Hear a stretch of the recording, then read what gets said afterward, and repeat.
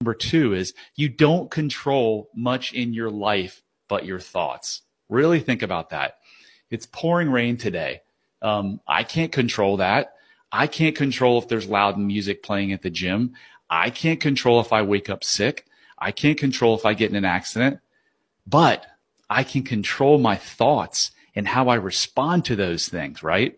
What is responsibility broken down into two words? Responsibility.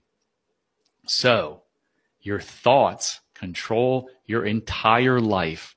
So change your thinking, change your life. That's what I did. Shortcast Club.